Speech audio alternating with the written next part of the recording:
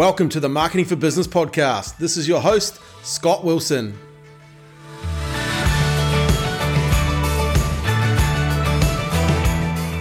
Marketing for Business podcast is about giving people insights into the world of business and interviewing successful business people and hearing their stories and sharing them with other business owners. We've actually got some people that in the room that have been on the podcast, and so we've got some people that'll be on the podcast too. So appreciate you coming along today. So lucky enough to over the years build relationships with the gentleman here, straight on my right here, Mr. Kevin Eder, owns TradeStaff. A really good New Zealand business. If you haven't listened to his podcast, it's one of the first that we did. Appreciate Kevin coming along. Fascinating businessman, and you'll get some really good gems from Kevin. So make sure you take notes. And obviously introduced Tony before, our co-sponsor for tonight. So he will have some gems from you. Yeah, he's from the deep south of Invercargill. So if we need a translator, we'll be okay.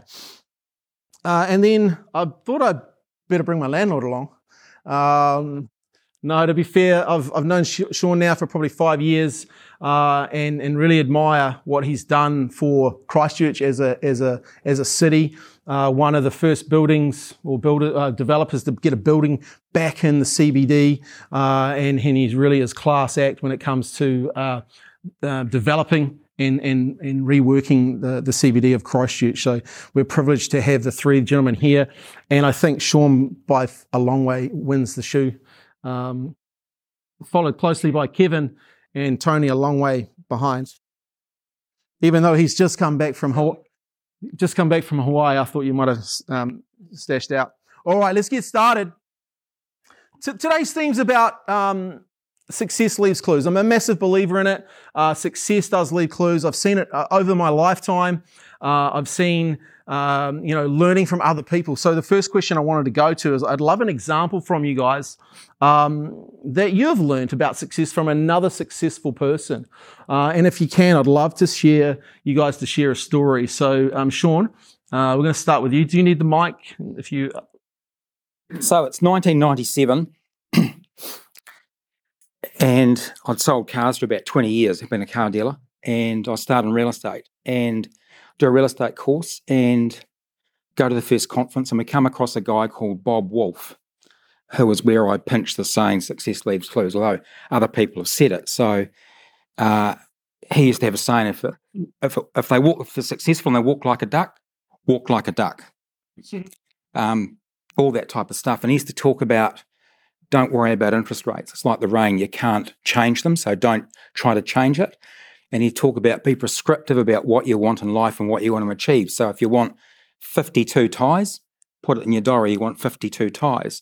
If you want a new car and the market's bad, go to the dealership after hours, look at the car, work out what you want, and focus yourself on it. If you focus on it, you'll draw yourself to it. So, I followed him for years, and when I was in real estate, followed him for a long, long time, what he'd done, how he operated. He was the top agent in the US for years and made a fortune. So what would he be saying about interest rates now then? I'm not sure what they are in the States. He's probably more concerned about the government there at the moment. But yeah, you can't change interest rates. You can't change the weather. And that was his philosophy around it? You can't change them, can't change the weather, so don't focus on it? Get on with it. Yep, focus on what you want. What you want to do, what you want to become, where you want to go, how you're going to get there, diary your holidays, all that type of stuff, which being in my car dealer lane for 20 years, I hadn't really experienced it. And what impact did that have? Did you start doing that? Yes, I did. Yep. Yeah. Yep. So I ran a not like a day diary, I ran a separate, like a journal, and I had in it what I wanted. So I wanted this, I wanted that, all that type of thing. And you found that sometimes you would look at it for a while, then you'd go back to it and you'd actually see, well, actually, I've done that, and I've done that, and I've done that. Anyone else in the room do that? Nice. Some successful people in the room. Yes, Ashley. Exactly. That's awesome. Tony. Thank you. Well, back to real estate. So I was selling in Invercargill back in the old days, and obviously become part of Harcourts back a long, long time ago, 91. So, and it was back to Hawaii. So there was a conference there. Steve Collins said, "Come on, Tony, you should be there." And I was doing quite well in real estate, but went over there and heard these American speakers, and you need to get a PA. And I thought, oh, this is going to be quite interesting. I mean, I like to do it all myself. But I realised very quickly in business that you can't do it all yourself, whether you're selling, you're running a business. So I've got 3 words I use every day: delegate, delegate, delegate. So in the end, I had a PA, full-time PA, and the guys in the office used to laugh at me because she would I was single at the time, she would do my groceries, the car was groomed, all my stuff was done, like I was just focusing on listing and selling real estate. So I'll write a few notes here, but I'm not going to refer to them, but I suppose in business, you've got to be dollar productive. Be good at what you do, you don't want to be good at everything, because I think we all have our strengths and weaknesses. So technology is not my strength. The guys in the office, there's a couple here tonight, know that. So, and that's why I get good people around you to do the things. So that PA absolutely changed my business. And one other thing that I think that helped me in business in the old days was I'd obviously run the business with a partner. I was a selling partner. So my partner came up to Christchurch actually back in about 6 years after we started the business. And I thought, gosh, what am I going to do? I'm selling real estate. Now I'm running this office with 20 odd people. Surely they're going to do everything I used to do. Well, that doesn't quite happen that way. But I had a mentor here in Christchurch, a guy financially who used to do a lot of work for Harcourts. And he said to me, TJ, you need to get an in-house accountant. So once I took that step forward, I got good financial records given to me on a monthly basis. And from that day on, I've kept, the business I'm running, doesn't matter what I'm running, good records can keep you ahead of what's going on. Good P&Ls. Yeah, nice. And when you say delegate, oh, now we've got some sound. Was that an expensive cost for you? Well, it was. I mean, you're sort of there. A PA, I suppose, in those days was probably not a lot of money now, but 25, 30 grand was a decent sized chunk of money. Yeah. This is back 100 years ago, 30 years ago. But look, over those next few years, I went to number 2 in Harcourts in New Zealand, and from Invercargill. So I could list 20 houses a month back in the day, and I couldn't have done it without the support. Yeah. And another guy ended up getting a buyer's agent, first probably to have a PA, probably one of the first in New Zealand really in those days. Awesome. Thank you. Kevin? Well, my story is probably a little bit different, I guess. I started Trade Staff when I was 29 or so, and after 2 or 3 years, I realised that I was actually quite good at it. Yep. And the industry was just something that suited me. But I looked around and I could see these people, and they were ancient, I suppose, but they were in their 50s, and I'm 56 now. They were in their 50s, and I thought they were pretty useless, to be honest, but they had the big flash car and they had the big boat, and they're always on overseas holidays and doing all of that stuff. And so I became incredibly frustrated, and I talked to an older fella that I knew and sort of said, look, I'm just so incredibly frustrated that I literally have no money. My business is growing massively. It's doubling in size every 8 months. The P&Ls look good. I've got no cash. I might go broke any moment.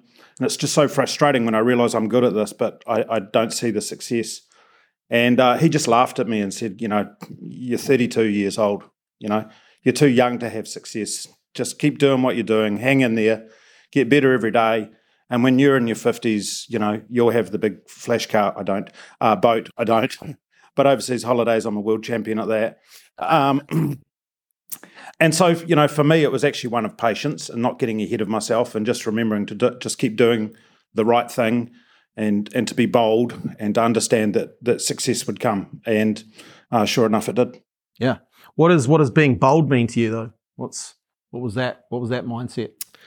Well, we started in Christchurch here, and for the first 14 months it was just me.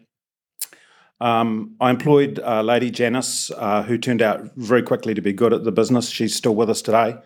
So the story behind that, though, you ran an ad for how long? I ran an ad in the newspaper. Unemployment was 9.5%. I ran an ad in the Christchurch Press saying I was looking for a needle in a haystack. and I got about 1,000 replies. And so about a month later, it was crazy, but about a month later, I put another ad in the paper saying, hey, I haven't forgotten about you. I'm ironically just too busy to interview anyone in a recruitment organisation, right? And so Janice faxed me, of all things, and said, I'm glad to hear you haven't forgotten about me, because I haven't forgotten about you either. When's my interview? And so that's being bold, I guess, because I employed her that afternoon. But what I was going to say is we started in Christchurch. Janice became obviously quite good at it. And after a while, we were tripping over each other. So I wanted to open a branch somewhere else, but if it didn't work out, I was conscious of the fact that maybe because I'd been in Christchurch for a few years, that was the reason I was doing okay. So we opened a branch in Hamilton, which was far enough away, but I felt similar to Christchurch with the rural connection. And I lived basically in Hamilton for 4 days a week for a year, and we grew that business into bigger than Christchurch. And one of the recurring themes that came is I'd go to clients and they would always say, we've got a branch in Tauranga. If you're in Tauranga, we would do business with you. So I got sick of hearing that. So I organised a lunch with 5 or 6 of these gentlemen and said to them, okay, look, you've said this. If I open a branch in Tauranga, will you do business with me? They said yes. And so 6 weeks later, we opened a branch there. And then we just went a bit crazy, to be honest, and opened another 5 in the next 2 years, which is why I had no money, I suppose. But we were just bold in the fact that we worked out, amazingly enough, that it was an established industry here in Christchurch, but not in the North Island. I think most people in the Waikato actually think that I invented temping, that I invented recruitment, which we traded on quite a bit. So, we realised that there was an opportunity, that there wasn't a lot in the market. Today, it's very, very different. We've got 23 direct competitors in Christchurch alone. So, we were sort of first to market. That's awesome, right? What a great story. And facts even. How good. Hey, Sean, I'm going to ask you this question because, look, after the earthquakes, if we're all, people here from Christchurch will know this and experience that there was a lot of uncertainty. Government had promised a lot of stuff, but I want to know, how do you approach risk taking and decision making from a business point of view? Because I think the landscape that maybe we're moving into, not say we're going to go into recession, but it's difficult out there for people, right? Interest rates are high, inflation's high, prices are biting. How do you approach, making decisions and risk taking in those environments? My risk appetite these days is a lot lower than what it was back then. But after the quakes, we had we lost 14 CBD buildings, and everything. We had 2 left, and everything we had was damaged. All the suburban stuff was damaged. Everything was damaged, and we'd done a deal with the insurer 8 months out from the quakes and got our check, loss of rents and a trust account, so we were sort of done. And we looked at rebuying in Auckland, and I just couldn't do it. Yeah. We went up there and looked at some property. They all stacked up. This is all good. Looked at an apartment, and we just couldn't get it over the line. So we made the call to rebuild here, and the first building we rebuilt was the Jewellers on the corner of Mexican restaurant Jewellers on the corner of Manchester and Worcester. So we rebuilt it. Boom, she's built. Tenants moved in July 2012 on the 12th.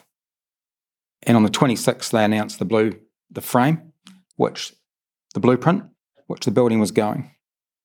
So you built the building and then they canned it? Yep. It was fully tenanted, all set to go. Had a government tenant in it too. So then we started to rebuild Strangers building, which has got Strangers Lane and everything in it. So we get about foundations down, and they take us at the Atakaro, which was Sarah then, give us a call up. Said, I want to take you out for dinner, have a chat.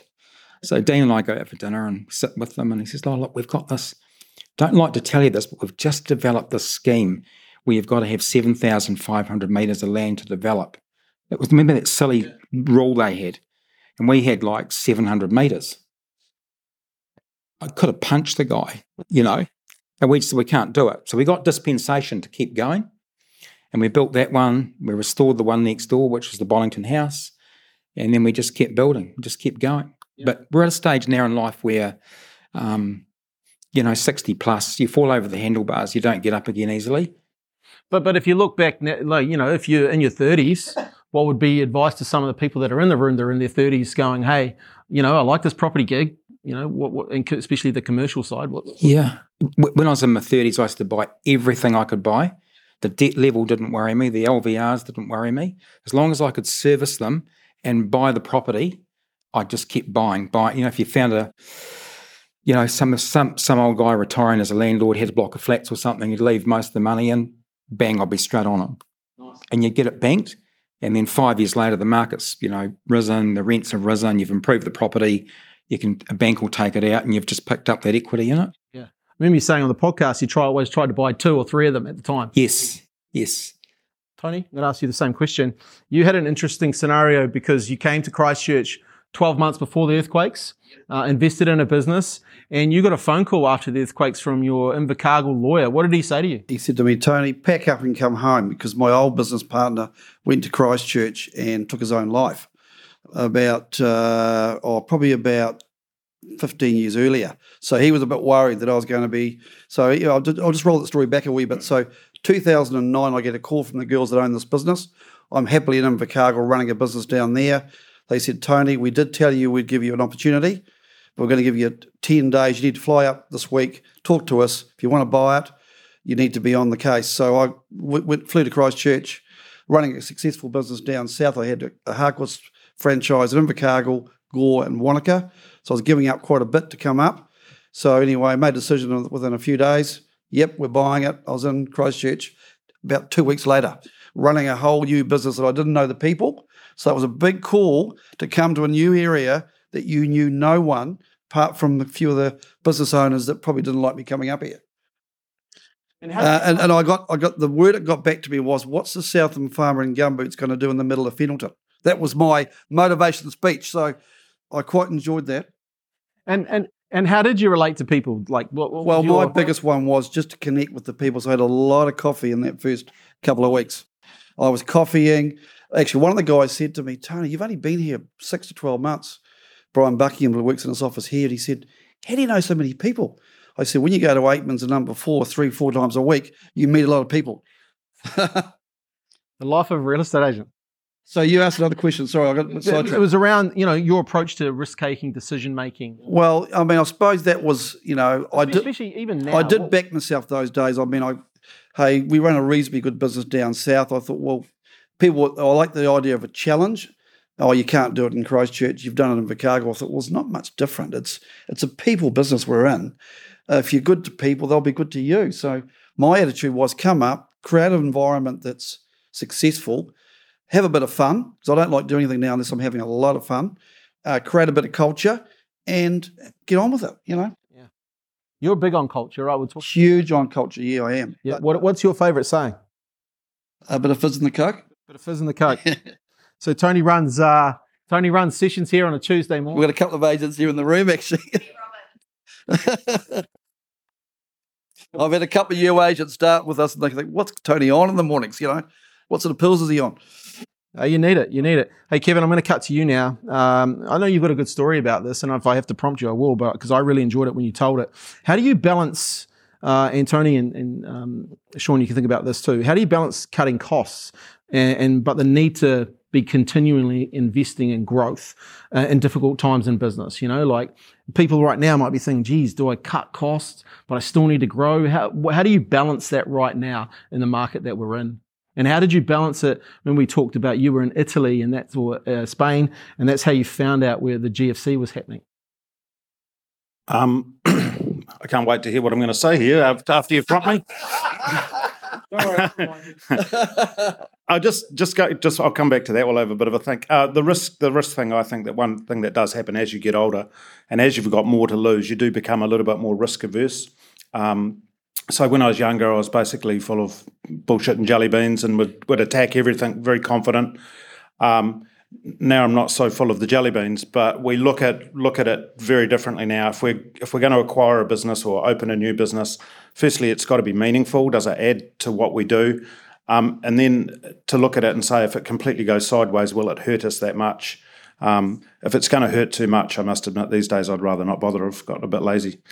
Cutting costs, I don't really cut costs. I don't really believe in it.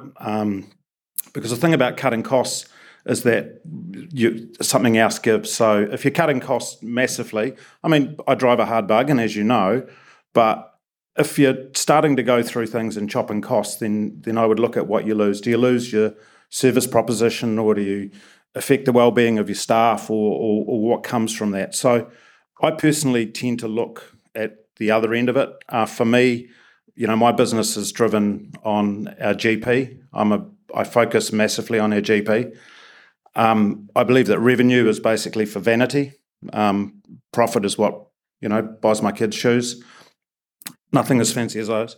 And so I tend to focus more on the GP. And I think what you're alluding to is that, I was in Spain. I went to the Santander Bank in late 2007, and they'd closed all the ATMs, and you had to line up in a big long line, and the most you could draw out of a bank account was €100 at a time. So when I got back, I realised the world had changed. The GFC had arrived. So what I did is I looked at what business we were doing and realised that a lot of it wasn't particularly profitable. So when everyone else was discounting and chopping, I just put our prices up. I put them up right across the board. And basically, I figured that business would probably drop by about 10%. So I sort of put up our margins by 15%. And by the end of 2009, when all the international agencies had closed their offices and buggered off, we were more profitable than what we had been in 2007. No good. Who's going to raise their price tomorrow? We've actually done it over the last couple of years as well. We do actually openly tell our clients that we are the most expensive recruitment agency in New Zealand.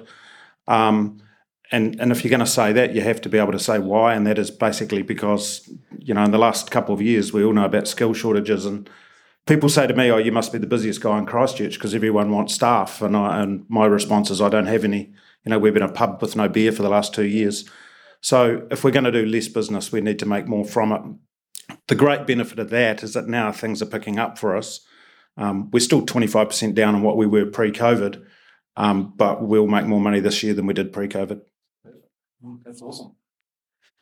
Tony? In terms of cutting costs, obviously after the earthquake, we did react pretty quickly. So I think we got a call from our Harcourts franchise manager in Auckland, Joe Clifford. He said, Tony, do you know this is going to be a real tough time for you guys? We're predicting you're going to do about 25% of your business you did last year. So we're all sort of sweating a bit. So I went out and I talked to Mike Mullins was their CFO there, and I said, TJ, you're not going to get many money off the guy that owns this building here was a Korean guy, and he won't do anything with the rent. So I said, no, we're going to have a talk to him. So I asked him for 3 months discount. Sure enough, we asked. If you don't ask, you don't get. He gave us a 3-month discount on the rent. We went to our photocopy suppliers. We got every single person that dealt with us, we got a discount. So you can get it. And my old saying is sometimes you've got to eat the frog and do the things that you may not want to do. So if you're running a successful business, sometimes you've got to do things. And one of the other things too is we had an office in St Albans. In fact, that's where our office is now. At that stage, we were paying huge rent. The guy that I bought the business off had developed the building, Mr. Ken Sharpland. So he hydraulic the rent up. So we took it as an opportunity to get out of that lease. And at the time, we got 100,000 key money at the time, which was pretty good money. And we all relocated here to Wylam too. So from that day on, I think you can actually just control your costs. But also my philosophy is if you want to run a good business, you should be actually owning the property that you're running from. So my sort of story is that, we like to own our buildings. So, so obviously if you're running a business, you've got to pay rent somewhere.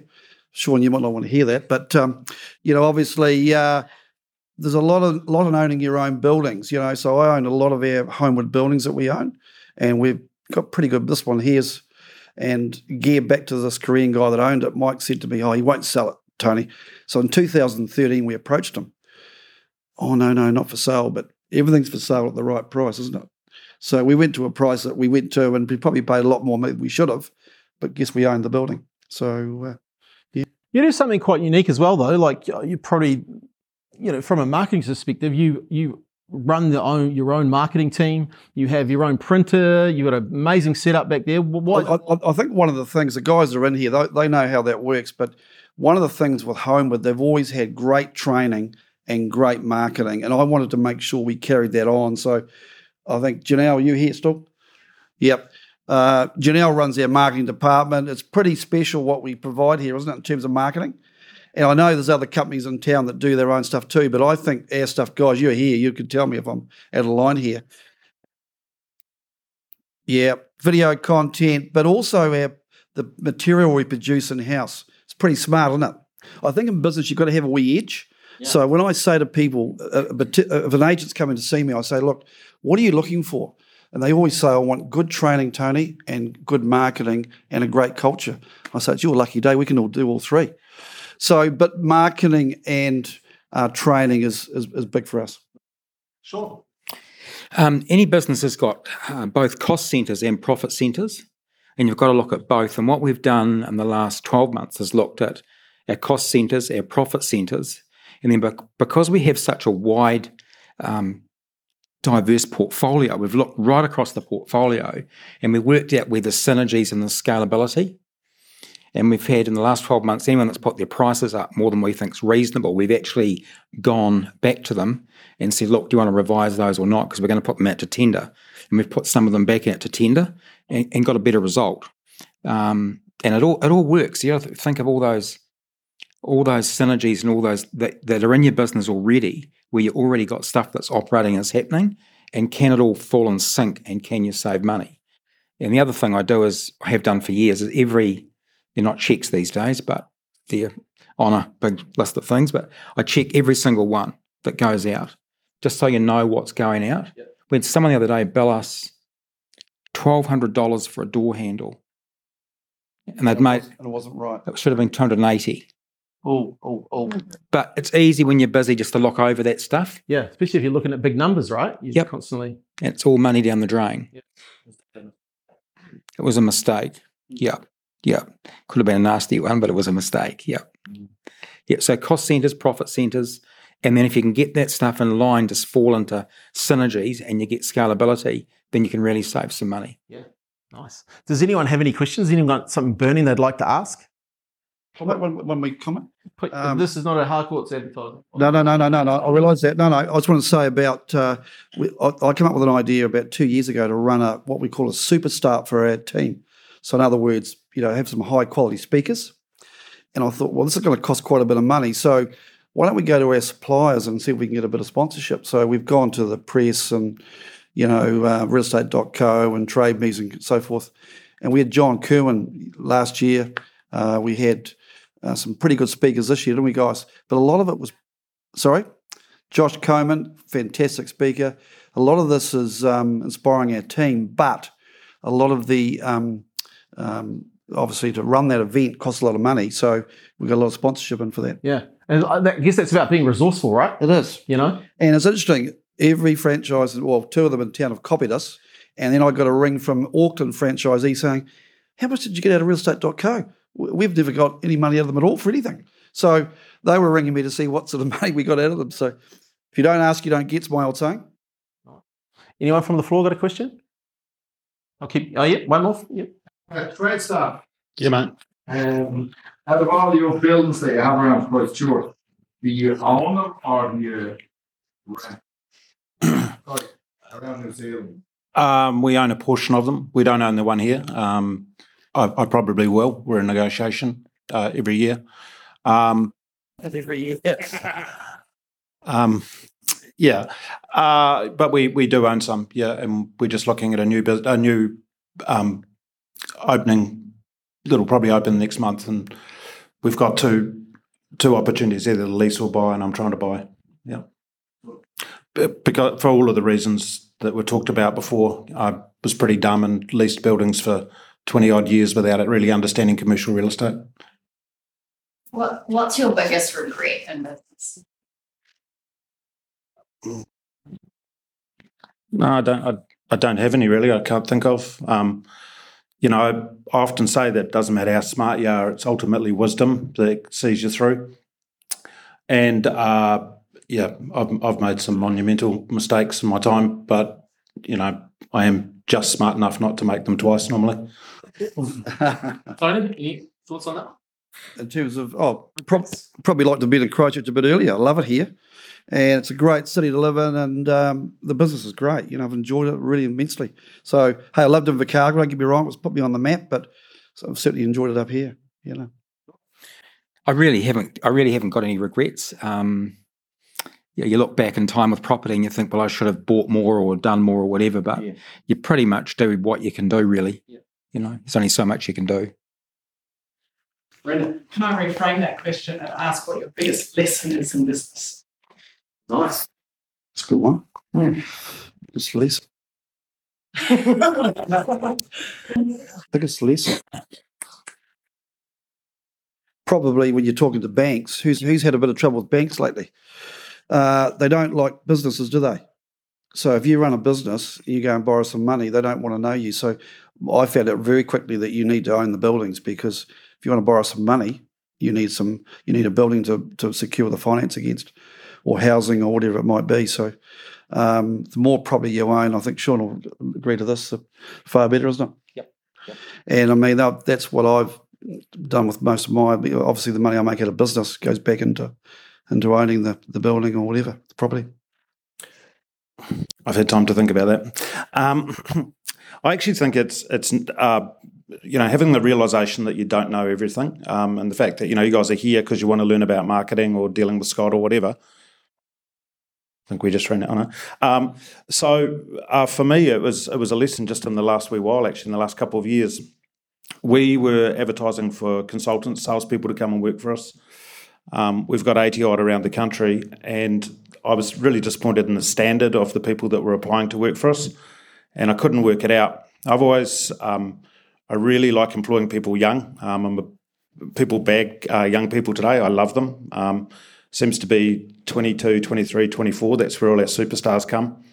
And they just weren't applying for any of the jobs we're advertising. So I got together 3 people from around the country, 23-year-olds, and I said to them, why do you work for us? Why do you love working here? What is it that ticks your boxes? Because, we're not getting any more people like you.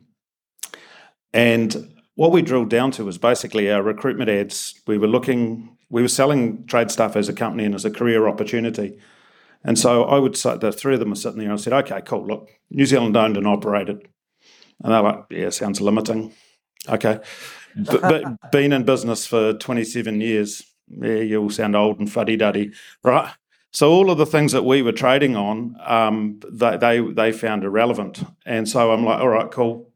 Tell me what it is that you want in the workplace. You're young, what do you want? And the first thing they all said was that they wanted to know that they were being listened to, that their opinion mattered.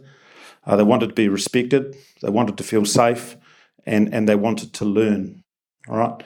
And we weren't using any of those phrases whatsoever in our internal advertising to work internally for us. So we drafted together an ad with them sitting around the table, whacked it up on the internet and all that, and the quality and the quantity of the candidates that are coming to us is like tripled. So if I want to employ 23-year-olds, I'm maybe not the best person to talk to them. What a great example of like talking to your people, right? And success leaves clues inside that, right? You got your best people around and sat them down and asked them, hey, what do they want? And look, I think that's a credit to, just listening and caring. And I think that's a big part of it, right? It's fair to say when they first started saying that they wanted to be listened to and have their opinions respected, that I was, I came to it eventually. And to be fair, you have some superstars there, the likes of Emma and Kim and those girls. They are superstars at what they do, and they're young age running a pretty successful side of your business. Yeah, it turned out that we've got 4 or 5 people in the company that we celebrate success. We have what we call the Trade Staff Living Legends. There's now 9 of them. Basically, that's throughout the country. They are basically without question, those people. We have annual awards, which everyone makes a big fuss about. But I realised that a whole bunch of our stars we got when they were 23. And so I started looking at that, or Michael Jordan thing, I suppose, I don't know. But, 23 seemed to be the number. And So, the focus then was to, right, how do we get more of those? Yeah. And we worked really hard at that. So we've got one guy, his name's Tom Hill. We employed him when he was 23 up in Hamilton. Today, his business unit, he has 8 full-time directs running about 280, 300 temporary staff a day with a business that turns over $16 or $17 million. And he's only just 27 now. Perfect. How good. Nice. Hey, any other from the floor? I've got time for one more. Dennis. So where does wisdom come into it with a 23-year-old? Dangerous ground. That's me as a mentor, a lot of it. Allowing to make small mistakes, but not big ones. And we do that with all of our young people. So when they start with us, they go through a bit of a period. Everyone that starts with us goes through a bit of a period, and we give them, the basic training and all that. And then after about 6 weeks or so, we have what we call the masterclass, and they spend that day with me. And that basically, as a group, and basically we say to them, look, forget I own the company. I'm just the funny-looking old fella that's been around a while that knows a whole bunch of stuff around this industry. So there's a lot of war stories, showing them the why. I'm a big believer in not so much showing them the how, but the why. Why do we do it like this, and what difference does it make? And then checking on them. I talked with everyone that starts with us in the first 12 months. I talk to at least once a month, and that's in a, I won't tell your boss on your situation. And we very much have a no secrets policy. The only time I lose my rag these days at work is if I'm surprised by something. And so, we're going through our process at the moment of budgeting for the year, and that's done in consultation with Tom, for instance. And I'll throw out a number of what I want. He'll then give me all the reasons why I can't. We'll meet somewhere in the middle. And then I hold him to that on a monthly basis. So like you were saying before about the numbers, I know every day, I know exactly how we're trading, where we're at, where we've got problems, where we're going well. And so the wisdom basically comes from getting to hang around with people that have got wisdom, I think. So, in terms of growing your business, though, I think that's what some of the comment there about growing a business in a tougher market. This is an opportunity to really grow your business. I've always believed that if you're not growing, you're going backwards. So, the old story, there's always opportunities in a market like this. Hey, when I come to Christchurch, my general manager of property management, she was running 100 properties, and she knew all the owners intimately. And I said, Caroline, do you want to grow this business? Because I'd gone through the same stages myself over the years, wanting to do it myself. So we're now running about 1,400 properties, and she has delegated that role out, and we're now one of the biggest in terms of PM. So, and we're always for sale. We're always buying rent rolls if they're available. So I think you've got to be always open to an opportunity, because in business there's always opportunities. And so keep close to your bank. Make sure you got good P&Ls so that you can act quickly if you need to. So I'm a great one in knowing your KPIs in terms of your P&L. But obviously, banks need to know that too, so that you can move quickly on an opportunity if one comes up. What was the question, Scott? wisdom, but also maybe let's just finish with your thoughts on what we need to do right now to focus on. Well, firstly, wisdom. I think we all grow from lessons. So you have hard lessons, we grow, and we get older, we become wise because we've had life experiences. And Tony's right about opportunities in a hard market like we're in now, where banks aren't lending to most people. If you're in a position where you can buy something, there's really good opportunities there. And tough markets don't last, but tough people do. So, That's a good one too. If you just focus, you'll get there. It's writing goals, it's doing stuff, and I want to go there. That's where we're going. Perfect. Guys, that concludes this part of the evening. But really appreciate you coming along. We had 90-something odd people book, but you guys turned up, and I really, really appreciate that. Look, one of the things I really learned when the GFC hit and then the earthquakes is you really need to get around successful people if you want to grow your businesses and want to grow yourselves. So my advice right now is to meet the people in the room and exchange names, exchange phone numbers, and really, work on your network around successful people, because there's a whole bunch of people that could be here that aren't, but you're here with a group of successful people. So take a pat on the back. And once again, I just want to say thank you to Tony and the team from Harcourts Holmwood. Really appreciate you taking a punt and helping me put this event on. Hi, Scott Wilson here again. Hey, thanks for listening to the Marketing for Business podcast. We really appreciate you taking the time to listen, and we hope that you learned a lot from today's episode. If you could be so kind as to rate and share the podcast with your other business friends and colleagues, that'd be awesome. And if you'd like to listen to more episodes, why don't you head over to our website, www.getdigitalinfluence.com, where we've got a whole bunch of other amazing interviews with business owners. Thanks for your time and have a great day.